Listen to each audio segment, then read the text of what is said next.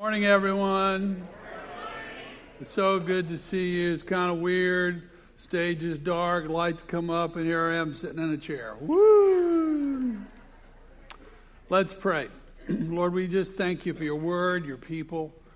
Lord, how I love your folk and so grateful for what you're doing in our midst. But Lord, do some wonderful things in the lives of everybody today. Explain to us what's on your heart in such a way it's life-changing. In Jesus' name, everyone said amen. Amen. Let's turn to Ephesians, please. Ephesians chapter 5. And we're studying today a topic that probably more people ask questions about than anything else, and that is discerning God's will for my life. How do I know I'm doing what God wants me to do? I've got two jobs. How do I discern which one I should take and which one I should not take? And here's a question. What's easier? Let's say you're going to open a restaurant. There's one of two ways to do that. Either you can just rent a place and go for it. You've never even been in a kitchen in your entire life. And you're going to learn to run a great restaurant by trial and error. Is that a good way to do that? Everyone say no. Or would it be better to learn from somebody else who has paid the hard price through trial and error? Which one's better, one or two?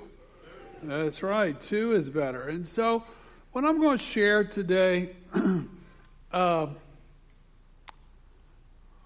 not an authority on it, but I've been chasing the Lord for 5 decades. And I've wanted to know His will all this time. And so some of the things I'll share today, I pray it is helpful and encouraging to you. And I believe you can take these principles. No matter if you've been a follower of Christ for 2 weeks or 30 years, you can take these principles that I've outlined for you, that I've just done through trial and error, and you can live closer to Jesus than I've ever lived. And you can be more effective for Him than I'll ever think about doing, because I'm trying to give you a heads up. And it looks like a formula, but it is not a formula. It's not, because I can't give you one. God is simply too big, too grand, too holy, too loving, too amazing for me to get my limited intelligence around.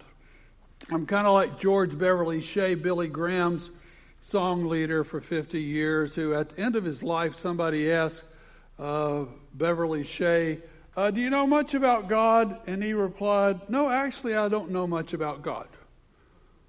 But what I do know has changed my life. So I'm kind of in the same place. So this is not in your notes, but write it somewhere in your margin, please. And if there's a day that you take notes today. Take notes today and go back over this later on. So rather than giving you a formula, I want you to know God works through individuals. He works with individuals. If you have 4 kids, you got to learn kind of the nature of each one and work differently with each child. And that's the way God does. We're different. We're made in His image. We hear Him differently. We respond differently. We need different things, and He meets us right where we are. Now, here's the good news.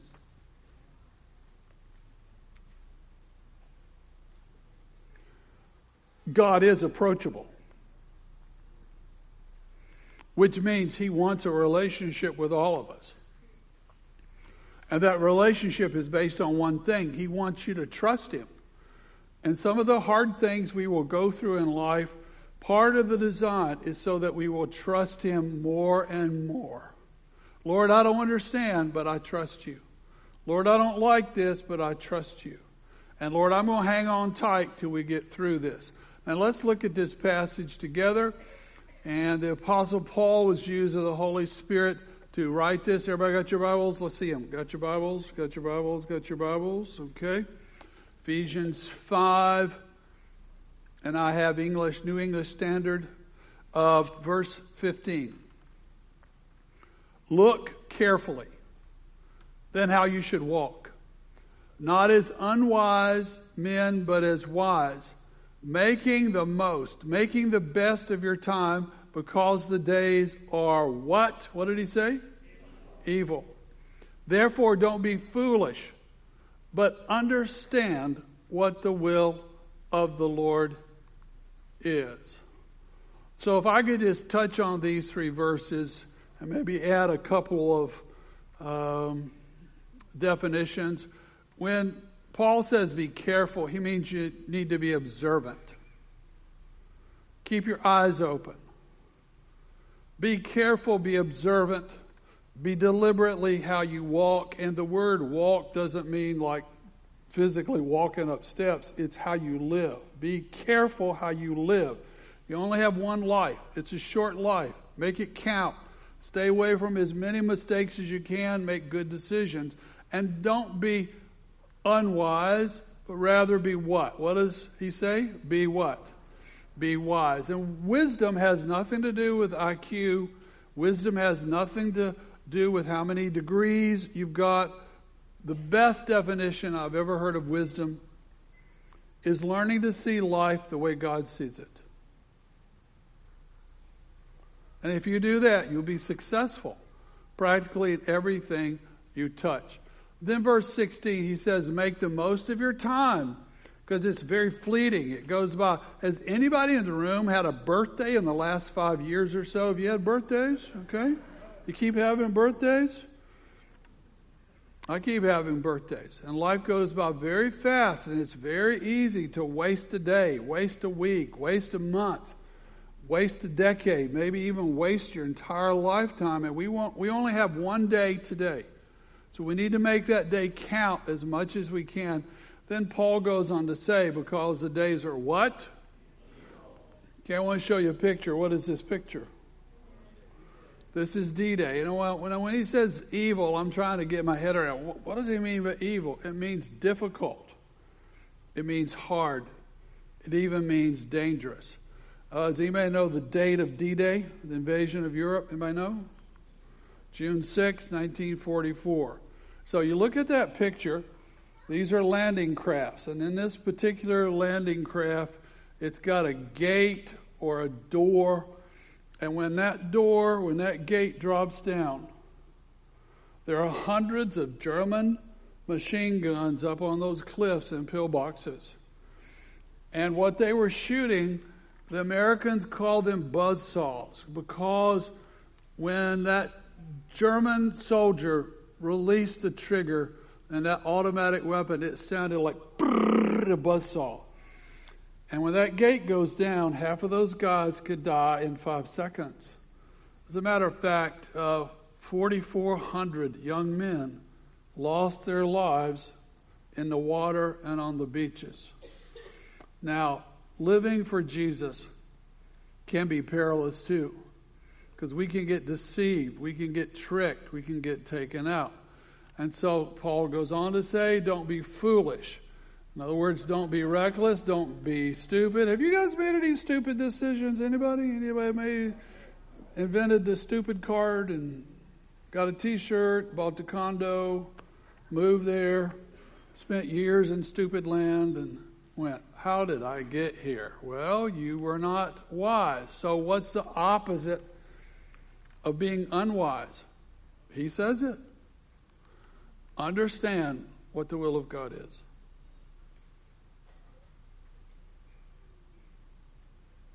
I believe it's attainable for all of us. And excuse me, time out. I don't want to communicate this is easy. I don't want to communicate you'll never make a mistake. I don't want to communicate that this is just a snap and you fill out the outline, you got it made. I have struggled for a long time trying to discern God's will, but I have stayed at it. And when I mistake, I got up and went back again. Now, the two most common things people ask about, well, what is God's will for my life? The two most common things people ask about is my vocation. Should I be a nurse? Should I open a construction business? Should I go to college? Should I join the Marine Corps? What should I do? So it's vocation, and I get that. And the other one is what? Location. Where should I live? Should I move to California? Should I move back home? Should I buy a house? Should I live in a condo somewhere? So those are the two most common, but I want to say it's much bigger than this. God sees all these things very differently than we see them. He says, my ways are not your ways. They're as different as the distance between heaven and earth. So Lord, what are your ways? Well, let me give you some examples. We think about wealth. You interview for a job, you always ask, well, what does this pay? If you decide to go back and get a master's degree, okay, what will I make? Well, it's good to make money, and I suggest make as much as you can. Be wise with your money. But there's something more important than wealth, and that is wisdom. If you make a ton of money, but you're foolish, your money's actually hurt you. And God wants us to have wisdom. And sometimes He will sacrifice wealth so we will have the bigger picture things, and that's wisdom. We think about power.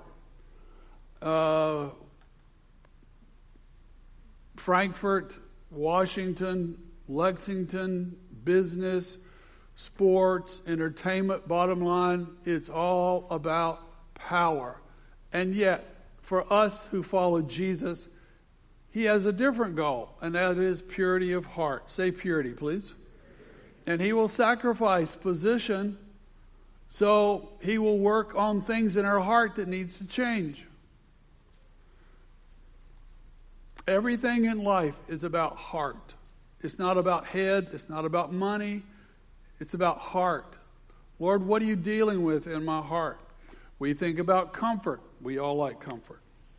Lord, I don't want pressure. Lord, I don't want bad things to happen. Lord, I don't want disappointment. Well, I get that. He understands. But the Lord thinks much bigger. He thinks about preparation for ministry.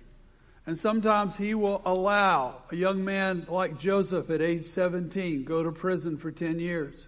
So He could shape him and prepare him to be prime minister of the biggest empire in the world at the time, Egypt. So don't waste pain. Don't waste suffering. You make mistakes, don't waste them. Learn from them and let the Lord shape you into His image. And we think about our reputation. Guess what? He doesn't care much about our reputation. Well, they shouldn't have said that. Or they shouldn't have stabbed me in the back. Or they hurt me horribly. Hey, that's true. It happens to all of us. But He thinks bigger. He thinks about His reputation. And if I can always go, Lord, for your honor, for your glory, that just centers me. If it's not about me, it's about Him. Okay, are you with me so far? Okay. Now let's just think logically about discerning God's will. And I've given you 4 verses on each one of these points. So if the Lord wants us to know His will, and it seems clear He does, would you repeat this verse with me, please? I will instruct you and teach you in the way you should go. I will counsel with you with my eye upon you. Now, my father raised and trained horses, and his horses could look at his face and know what they should do. He was such a good trainer. If you are parenting your children should look at your face and look at your eye. And if your eye says stop, they should stop. Okay? And the Lord, in the same way, disciplines us. He wants us. He doesn't want to put pressure on us. He wants a nudge. He wants, say, look, Steve, and then I know what I should do or not do. Third point. So if He wants us to know and we are committed to doing His will, that's the hard part, because I think a lot of time we ask what He wants and then we go, how about multiple choice, Lord? Give me A, or I don't like that. Give me B, or give me C, or I don't like any of them, give me a whole new category. No, I'm God, you're not. And he knows right away if we're actually going to do what he asks us to do.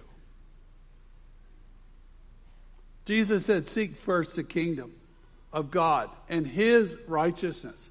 And then everything else will fall in line as long as we seek him first. So if he wants us to know and we are committed to doing what he asks, then I believe we should know what his will is.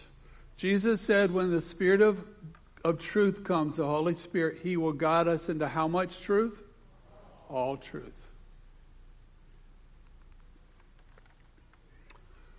Now, I don't want you to be afraid of missing it or not missing it. I think if you're a dedicated follower of Christ, you won't miss his will for very long. If I miss it on Monday, he's going to give me another chance on Wednesday. Because he's my Father and he loves me. The point is dedicated. If you're dedicated, he will come back. Now, I want to give you 11 principles that I've just seen in my life.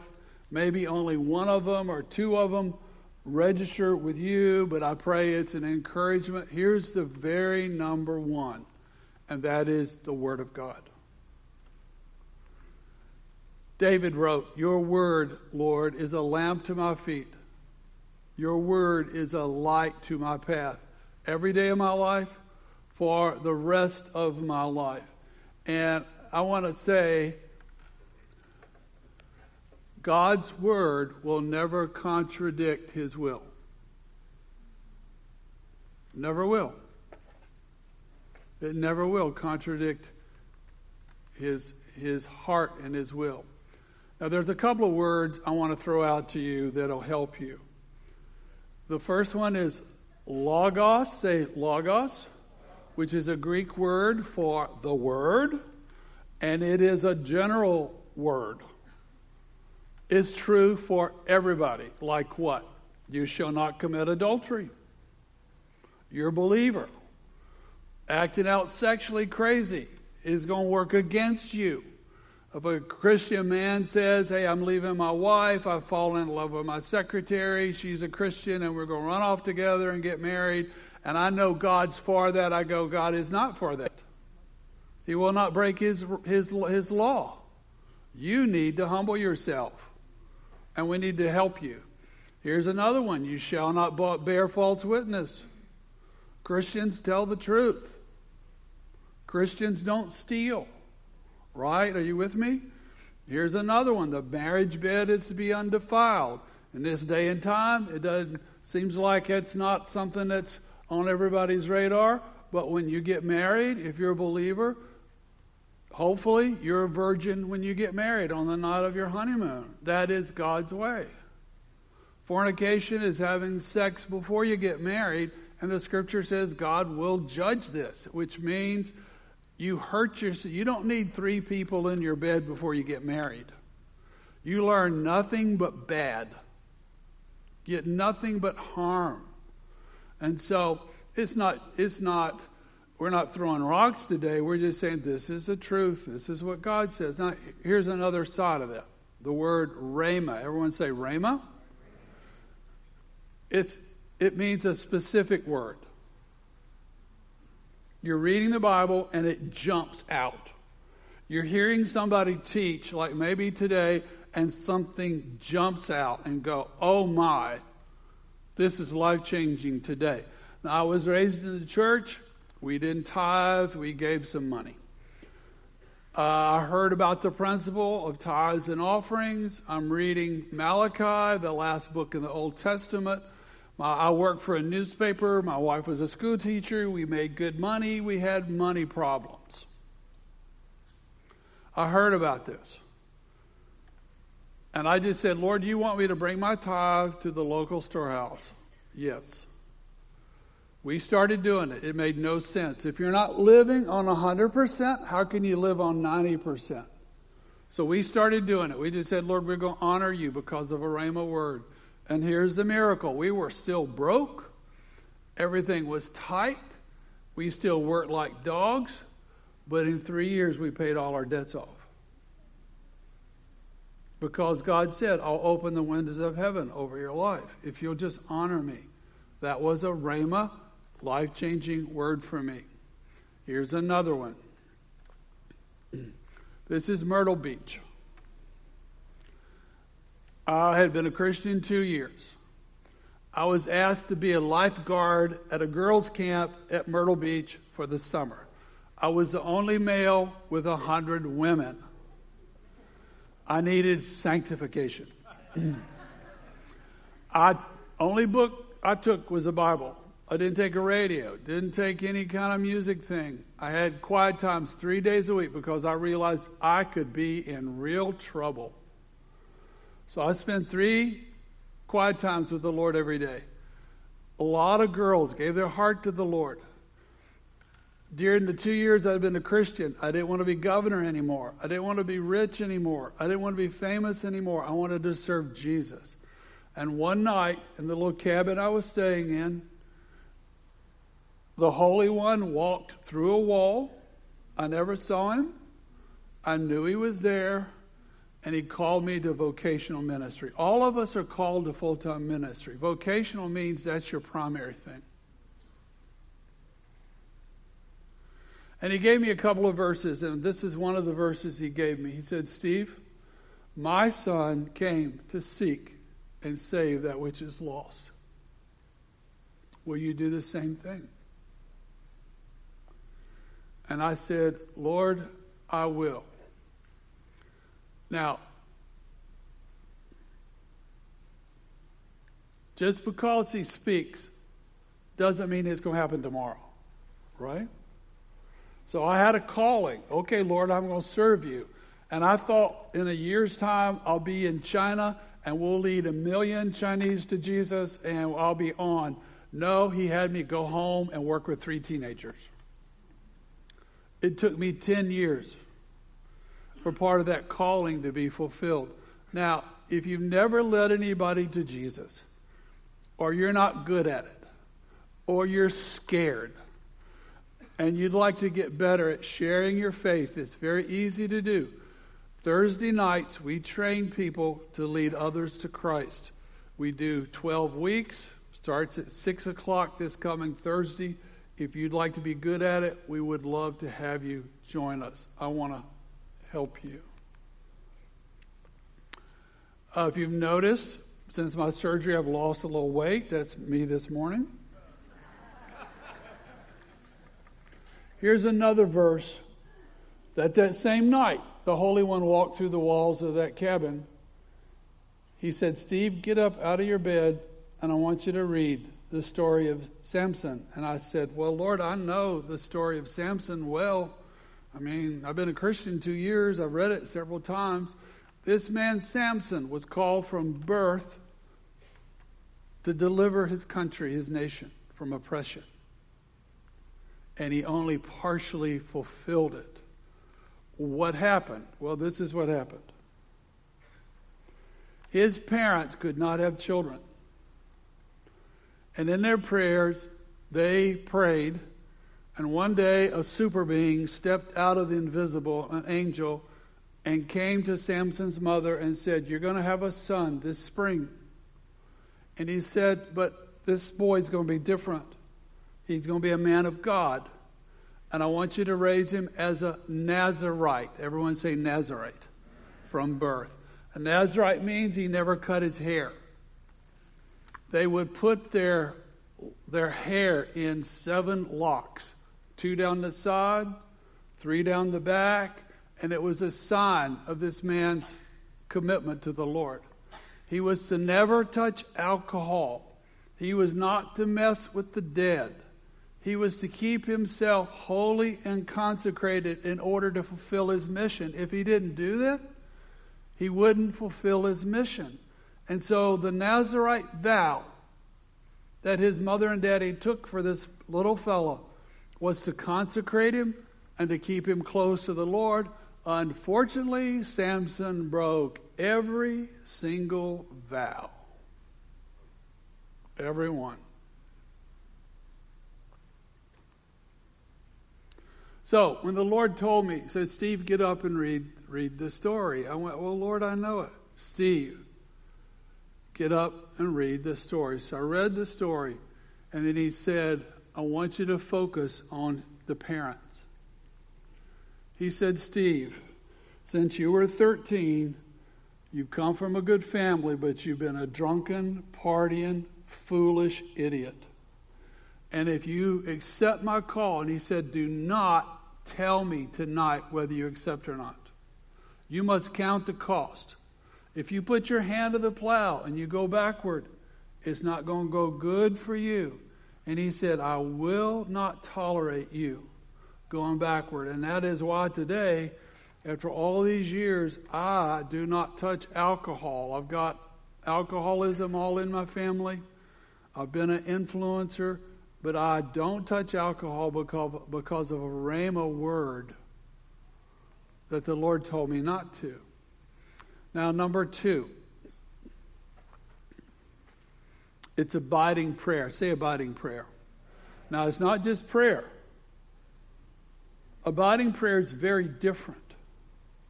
Abiding means you're close to God. You live close to God. See, a lot of Christians pray like this. Hey, God, my name is Jimmy. I'll take all you gimme. They think that God is an ATM. You slide a card in, punch numbers, you get stuff back. That's what prayer is. That is not what prayer is. Prayer is a relationship. And the Lord wants a relationship with you. In John 15, 10 different times, the Lord uses the word abide. Abide means to live really close. And read the verse with me, please. If you abide in me and my words, ask whatever you wish, and it'll be done for you. If you learn to abide very close, the Lord will do things for you He won't do for anybody else. It's because you live very close to Him. So I would encourage you, pray about everything. Nothing is too big. Nothing is too small. If He knows how many sparrows are in Jessamine County, and there's a scripture that points out He knows every one of them, I wouldn't doubt if He hadn't named them. And He cares about anything you care about. And He wants you to talk to Him about them so He can help you. Number 3 is follow peace. Everyone say follow peace. Now this one has helped me about as much as any of them. Colossians 3:15 says, let the peace of God rule in your heart. So you either when I have inner peace, that's the language of the Holy Spirit. If I don't have inner peace, it's a sign something is wrong. Either my heart is bad, or either I'm under attack, and to me it is like a red flag. If I don't have peace, something's afoot, and I need to stop. I need to not take another step, because I need to let the peace of God act like a umpire in my heart. Now, if someone asks me to do something and I got to make a quick decision, I don't know which one is the best, because neither one of them are wrong, but one's better than the other one. I'll just close my eyes and pray and say, Lord, which one? And the one I have most peace about is the one I go with. This is very important. If you have a check, everyone say check, in your spirit, in other words, something's off. Buying that car makes sense. It's a good price. You need that car. It seems perfect, but something inside you says no. That's a check. Don't do it. Do not move forward, because a check in your spirit is a red light. If you run through that red light, you may get T-boned. Number 4 is fasting. Everyone say fasting. Most Christians have never fasted much. Fasting is doing without food in order to get clarity from the Lord. Now look at the map. You see the map? Do you see Syria on the bottom right? Do you see Syria? Okay, this is the time, this is about 30 years after Jesus. There's a prayer meeting in a place called Antioch of Syria. And in that prayer meeting, there's only about 10 people. They are worshiping, they are praying, and they are fasting. And the Holy Spirit spoke internally to some people and said, set apart these two young men in their 20s, Paul and Silas, for the work I'm calling them to. And that was so important. It was the birth of missions for the entire world. So I found if I have to make a decision, doing without food for a period of time, it puts my heart in neutral. It slows everything down. If I miss a couple of meals, if I miss a day, if I miss 3 days, if I miss a week, it's a very important thing I need to hear from the Lord. And I would just counsel, never make important decisions. Where are you going to go to college? Should you take that job? Should you marry that person? Because God is never in a hurry. We are in a hurry. And fasting slows you down. You know, think with me. If missing a couple of meals a week would cause the Spirit of God to fall on your children, would it be worth it? Yeah. Missing a couple of meals a week, if it would open your neighborhood to the gospel, would it be worth it? I think so. Because not normally during the fast, but after the fast is over, things get much more clear. Here I was dating my wife. Well, I still date my wife, but we dated for a year. And I just needed clarity. I love that girl. I could see me living with her for 50 years, but I wanted to make sure God gave me the green light. And so I spent 3 days in a hotel. I fasted for 3 days and said, Lord, you tell me what you want. And he gave me the green light. I don't know what would have happened if he'd told her no. Gave me the green light. Number 5, spiritual authority.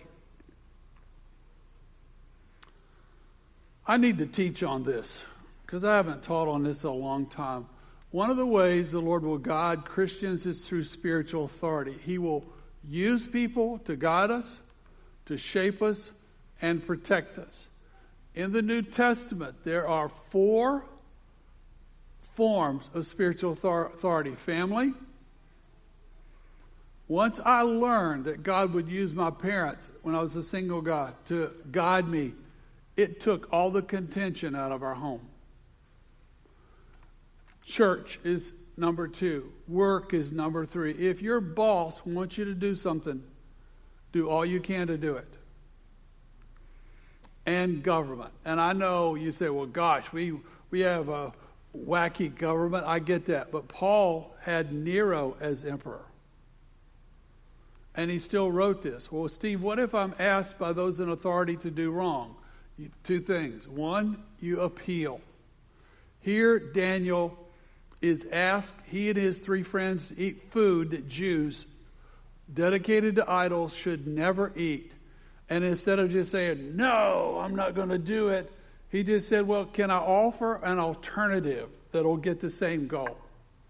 And the supervisor said yes. Or the other thing is, I just suffer for doing wrong. I'm sorry, I can't do that. If I need to leave my job, I'll just have to leave my job, and sorry. 6 is wise counsel. I do not want to be a lone ranger. I've been a lone ranger a good part of my life. Headstrong, arrogant, didn't need to ask anybody's advice. As I have aged and matured, I realized I need counsel around me. I need counsel of other pastors. On our staff, it's best idea wins. I'm not an autocrat. I facilitate. We work together. In the abundance of counselors, there is victory. And I want you to write this in the margin somewhere. Will you please write this down? Wise counsel keeps you from being impulsive. Has anybody ever been impulsive? Hold your impulsive hands up, okay? Being impulsive is not a fruit of the Spirit. Wise counsel will help you get perspective. If 9 people are telling you no when you think you should say yes, you're probably the one that's wrong.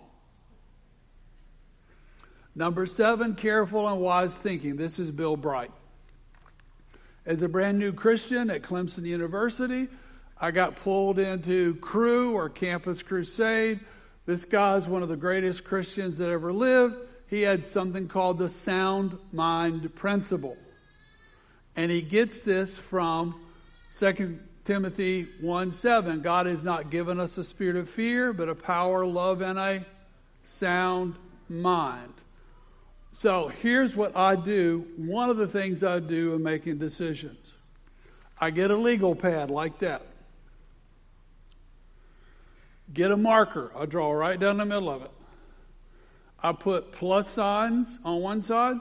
I put negative sign on the other side. And I start listing reasons. Here's an example. In my first church, I was making $5,500 a year. That was my salary. We had one little boy born, Josh, and then Sue got pregnant. Second little boy, and she had just gotten a job teaching elementary at Spencer County Elementary, and she was making 4 times what I was making, and I made an assumption. Don't make assumptions. Write that in the margin. Don't make assumptions. I made an assumption that she was making 4 times as much as me, that she would keep working, and I would attempt to raise 2 boys in a very flawed way. And then I just said, I haven't even prayed about it. So when I prayed about it, I went to a farmer, a friend of mine, and I said, well, what do you think, Willard? I mean, I don't know what to do. He gave me wise counsel. He said raising our children was really, really important.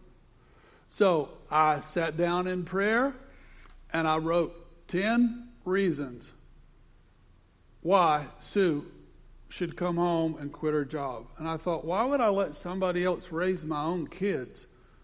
And then I had 2 reasons why she should stay at work. Does anybody know what the 2 reasons were? Money and money. It became very clear. And we both agreed.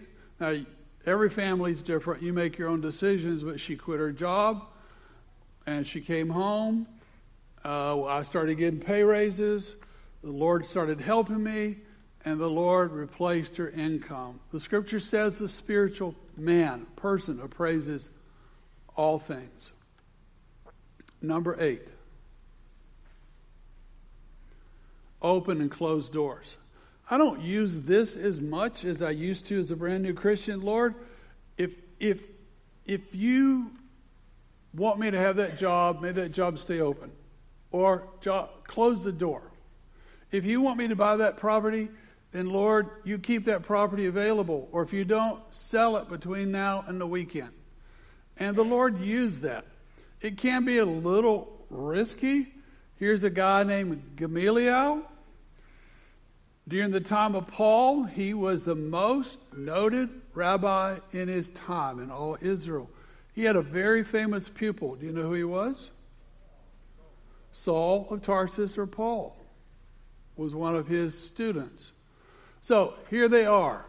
The Sanhedrin, the ruling religious body, is going to either kill James and John or free them for preaching the gospel and getting all Jerusalem all upset.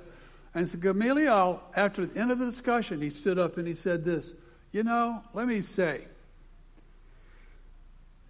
if this plan of what these men are doing is of man, it'll just fall apart. Why are we worried about it? But if it's of God, we will not overcome them. We may even find ourselves working against God. And that settled the group, and they freed the two men. Number 9. Dreams, visions, and the prophetic. Now, I've not had a lot of dreams where the Lord spoke. Most of my dreams are stupid dreams. I ate too much pizza, or I got tackled in the end zone in a Super Bowl game, or I showed up to church with the right clothing on, or I left my sermon someplace, or a lion was chasing me. It's just stupid dreams, most of them. Visions, I've had a couple. The prophetic has been a blessing from time to time. There are certain people, even in this room, that seem to have an extra cable where they hear from the Lord before other people. And that is a treasure. And John said this, don't believe everything. Test everything. Even test what I teach. Don't just swallow what anybody teaches. But here's what these things should be. They should be confirmational. Everyone say confirmational. Rather than directional. If somebody comes to me and says, Steve, we think you and your wife should move to the Philippines next week, I go, well, thank you very much. When the Lord tells me, I'll leave. But he hadn't said anything like that to me. Here's John Wimber that founded the Vineyard. I was at a conference years ago before he passed away, and he ministered to a group of us, and he gave a prophetic word over me. And the word was powerful. The word was life-changing. But it was confirmational for what the Lord had already told me. Does that make sense? It confirmed it. Here's another example. Paul arrives in Caesarea. There's a noted prophet by the name of Agabus. He comes up to Paul. Paul has a brand new leather belt on. He takes Paul's leather belt off. He sits on the ground and he ties his own ankles and hands together, and he says, the Holy Spirit today says this: the man who owns this belt, when he goes to Jerusalem, the Jews will arrest him and turn him over to the Gentiles. Well, that freaked the church out. And they said, Paul, you're not going. Paul, you're not going. And Paul said, you don't understand. What Agabus heard confirmed what Jesus himself told me, that I had to go to Jerusalem and I had to go to Rome in order to preach the gospel. So it is not disappointing. It is confirming what the Lord has already said. Here's another example. Acts chapter 16. You see the yellow on the far right? That is today what is Turkey. And there's a place called Troas, where the city of Troy was. So Paul and a few others are there, and they're about to go right further into Asia when the Holy Spirit forbade them to go. No, no, no, no. The same night, he has a dream where a man from Macedonia, do you see Macedonia? Do you see it? In the dream, a man from Macedonia said, come over and help us. And Paul saw that not as directional, but confirming what he'd already heard. Number 10 is a fleece. I want to caution you with this. As a brand new Christian, I did this all the time. It's kind of a little dumb now. I would say, Lord, if you really want me to do this, may the 12th car that comes in front of me be a yellow Volkswagen with 3 guys from Ethiopia. And about 15 minutes, a yellow Volkswagen would often come by with 3 guys from Ethiopia, and they would actually pull over and stop and talk to me. I would go, Lord, I guess I better obey you. But it can be dangerous because Satan can manipulate circumstances too. And here in the book of Judges, Gideon, who was called of the Lord, he just said, you called me to be a deliverer. I'm the least in my family. Why would you call me?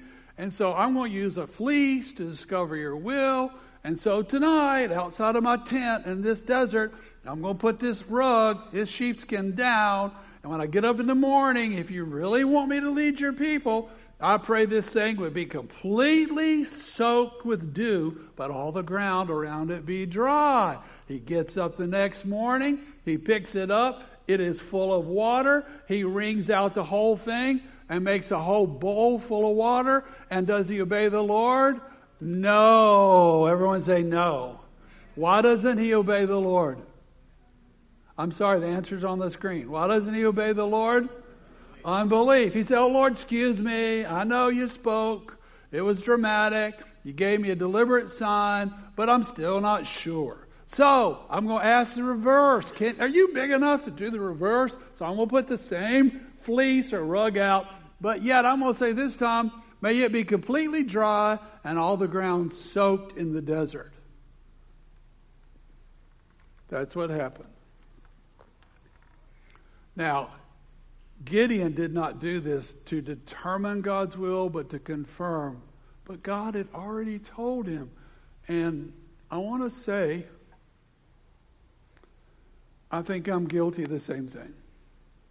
He tells me, he burdens me, he tells me to get to moving. I'm unsure. I don't think I can do it. I don't have the time. And I keep going, well, Lord, do you really want this? And so I'm the same way. Are you the same way? I still struggle with this.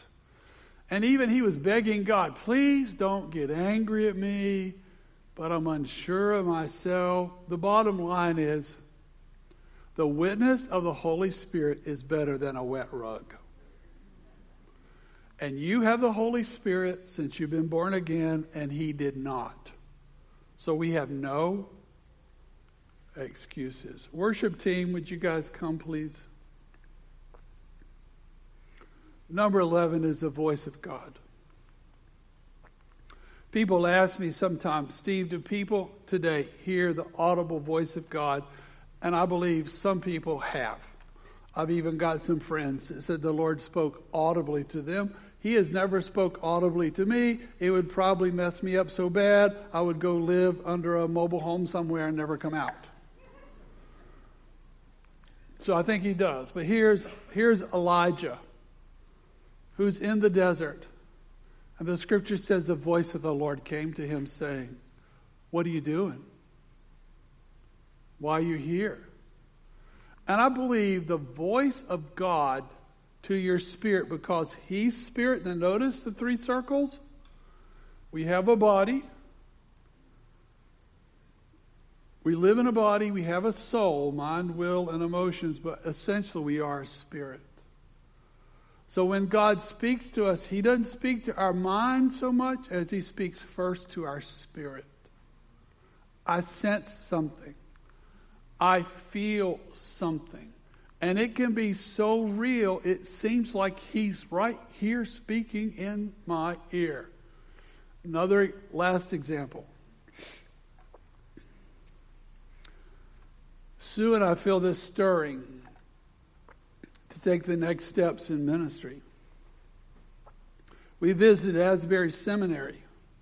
It was Memorial Day, 1983. She taught school. I worked for a newspaper. And I was 29. That morning, I got up and did what I always do. I went for a prayer walk. I've been a prayer walker for a long time. So I'm walking under those beautiful oak trees in front of Asbury University's campus. I'm just minding my own business, praying softly, and the voice of the Lord speaks clearly.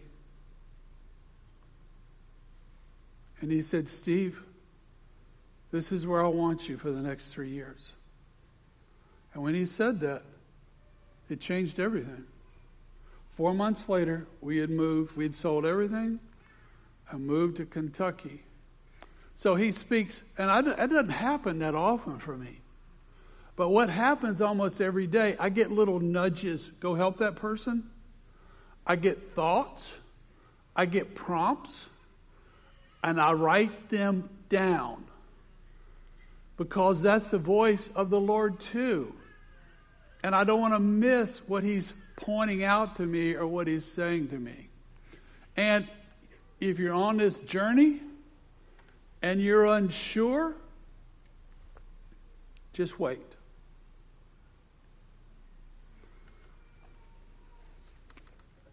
This may sound weird, but I want to share it. In all these years, initially, I don't think I've ever been 100% sure. Never. When I got saved, it was about 55% because I thought, I'm so selfish, I can't live for God. When I married my beloved wife, it was about 85%. Even at the altar, I was going, Lord, because not her, because again, I'm so selfish and self-centered. But looking back, I've always seen, and here's what I do. Sometimes the best I can do is I feel this is what God wants me to do, and I'm going to step out of the boat. I'm going to get moving, because if I stay, I will miss the opportunity. Don't be afraid of making mistakes, because if you make a mistake, He's your Father. He allows U-turns. Now we have with us the elements of the Lord's table. Would you pull it out with you? And I want to say this is not a religious ceremony. It's not just something Christian. There's so much power in the Lord's table. Go ahead and open where the bread is. And you don't have to be a member of this church to take the Lord's table, but we ask that you be walking with Him and you committed to Him. And this, if you'd put the bread in your right hand, it's saying, Lord, as your body was broken for me, I'm telling you, I'm in all the way. And I'm in for the rest of my life. And I'll do whatever you ask me to do. His body broken for us. Take and eat.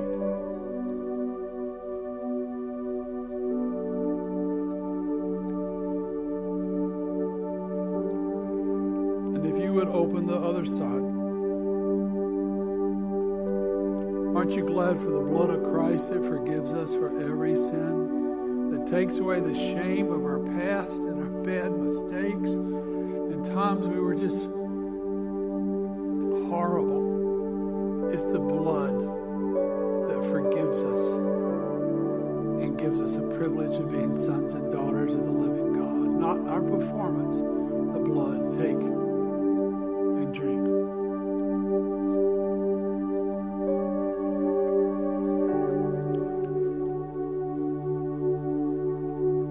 As we worship for our final time, I pray the Lord has spoken to you.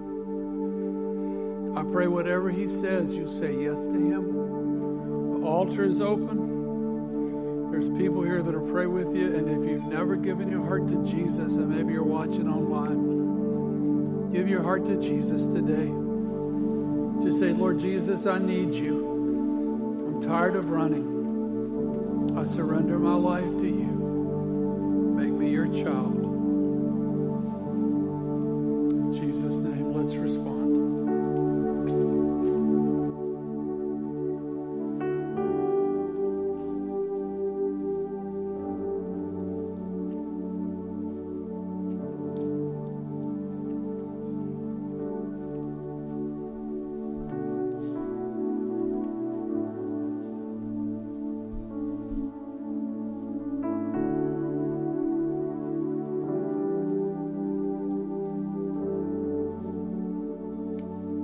Stand as you're able. We are going to be singing an old hymn this morning that is super fitting, and the altar is open. If you feel like you need to seek the Lord for direction in your life, or there's something you need to surrender, feel free to come kneel as we sing this. You're also welcome to come pray with our prayer team. They would be happy to join with you in prayer.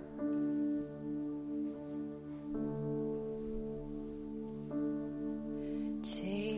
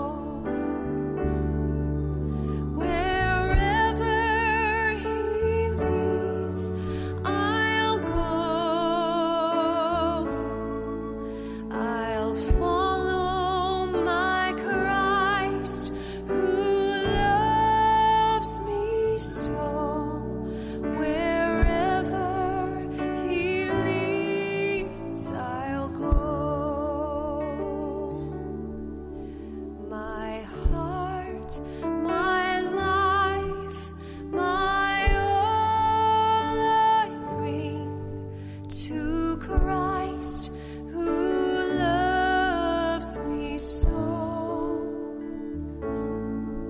He is my Master, Lord and King.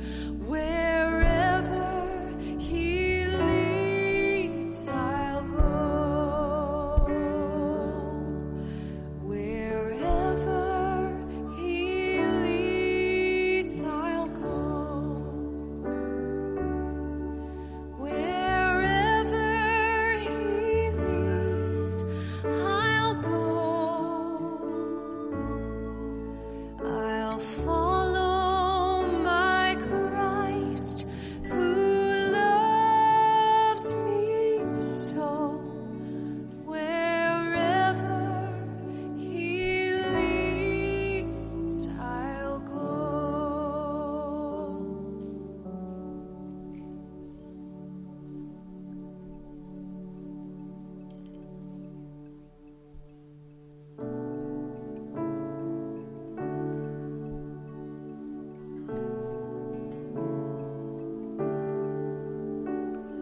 You gave your life for mine, and nailed to the cross, you crucified all my sin and shame.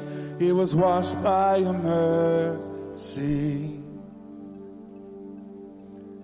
You are the treasure I find, my reason for living, so let my life become an offering to the one who is worthy. All praise to the Lord Most High. All praise to the one who saved my life. All praise to Jesus Christ, the High King of heaven, my King forever.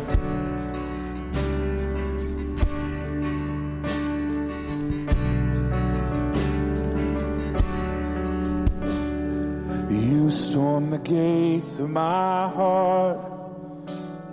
The veil in between was torn apart. Now you hold the keys to the grave, 'cause you bring things to life and you roll stones away.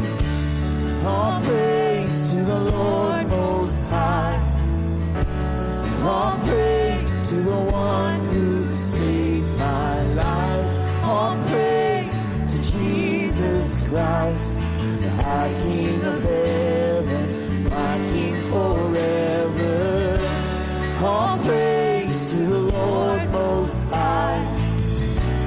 All praise to the one who saved my life.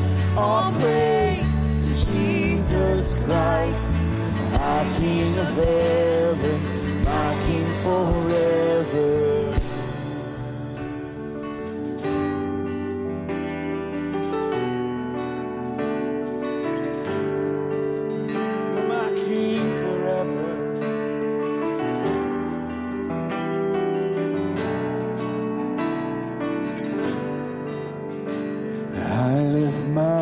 Up, lay my whole life down, my whole life down before you.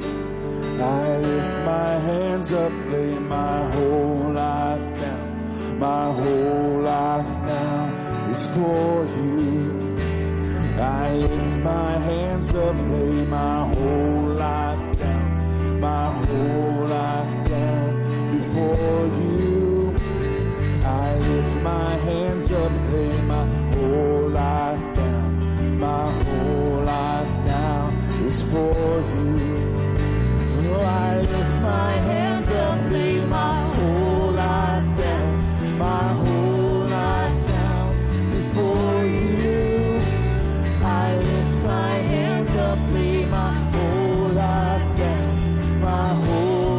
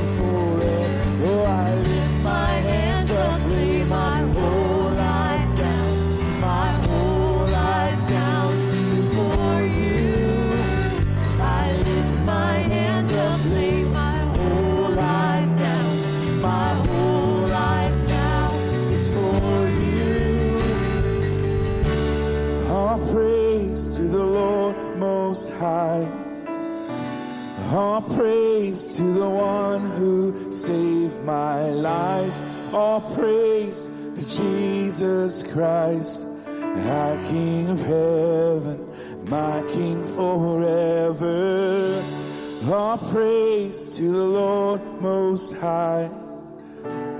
All praise to the one who saved my life. All praise to Jesus Christ, our King of heaven, my King forever.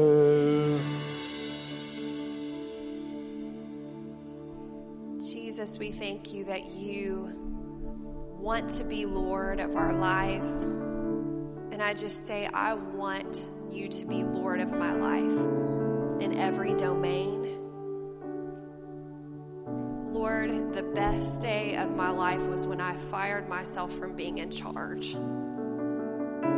Lord, there might be some in here that need to fire themselves from being in charge, Lord, and give you, Lord, complete reign, because your way is best. You know the end from the beginning. Lord, I trust you. And Lord, we trust you as a congregation. We want you to lead us. We want to go where your Spirit says to go. And I just pray that you would open our ears to hear you, that we would know your will. And Lord, I just pray today that those who are seeking it, Lord, that you would draw near to them. God, I thank you that they will hear you and you'll make it abundantly clear. Thank you for caring about us so much, Lord, that you took up your cross and you demonstrated the way for us to take up our cross behind you. We love you and we thank you for being with us this morning. We give you all honor and praise and glory in Jesus' mighty name. Amen. Thank you all so much for being here today. If you are still receiving ministry, we'd still love to pray for you all. Have a wonderful day. Jesus. If you made a decision to follow Jesus for the first time today, please reach out to us. We would love to help you take your next step. Please visit our website for information on upcoming events and how you can connect with the COS family. There is also a prayer request form where you can let us know how we can pray for you. Thanks again for tuning in. Hope to see you next week.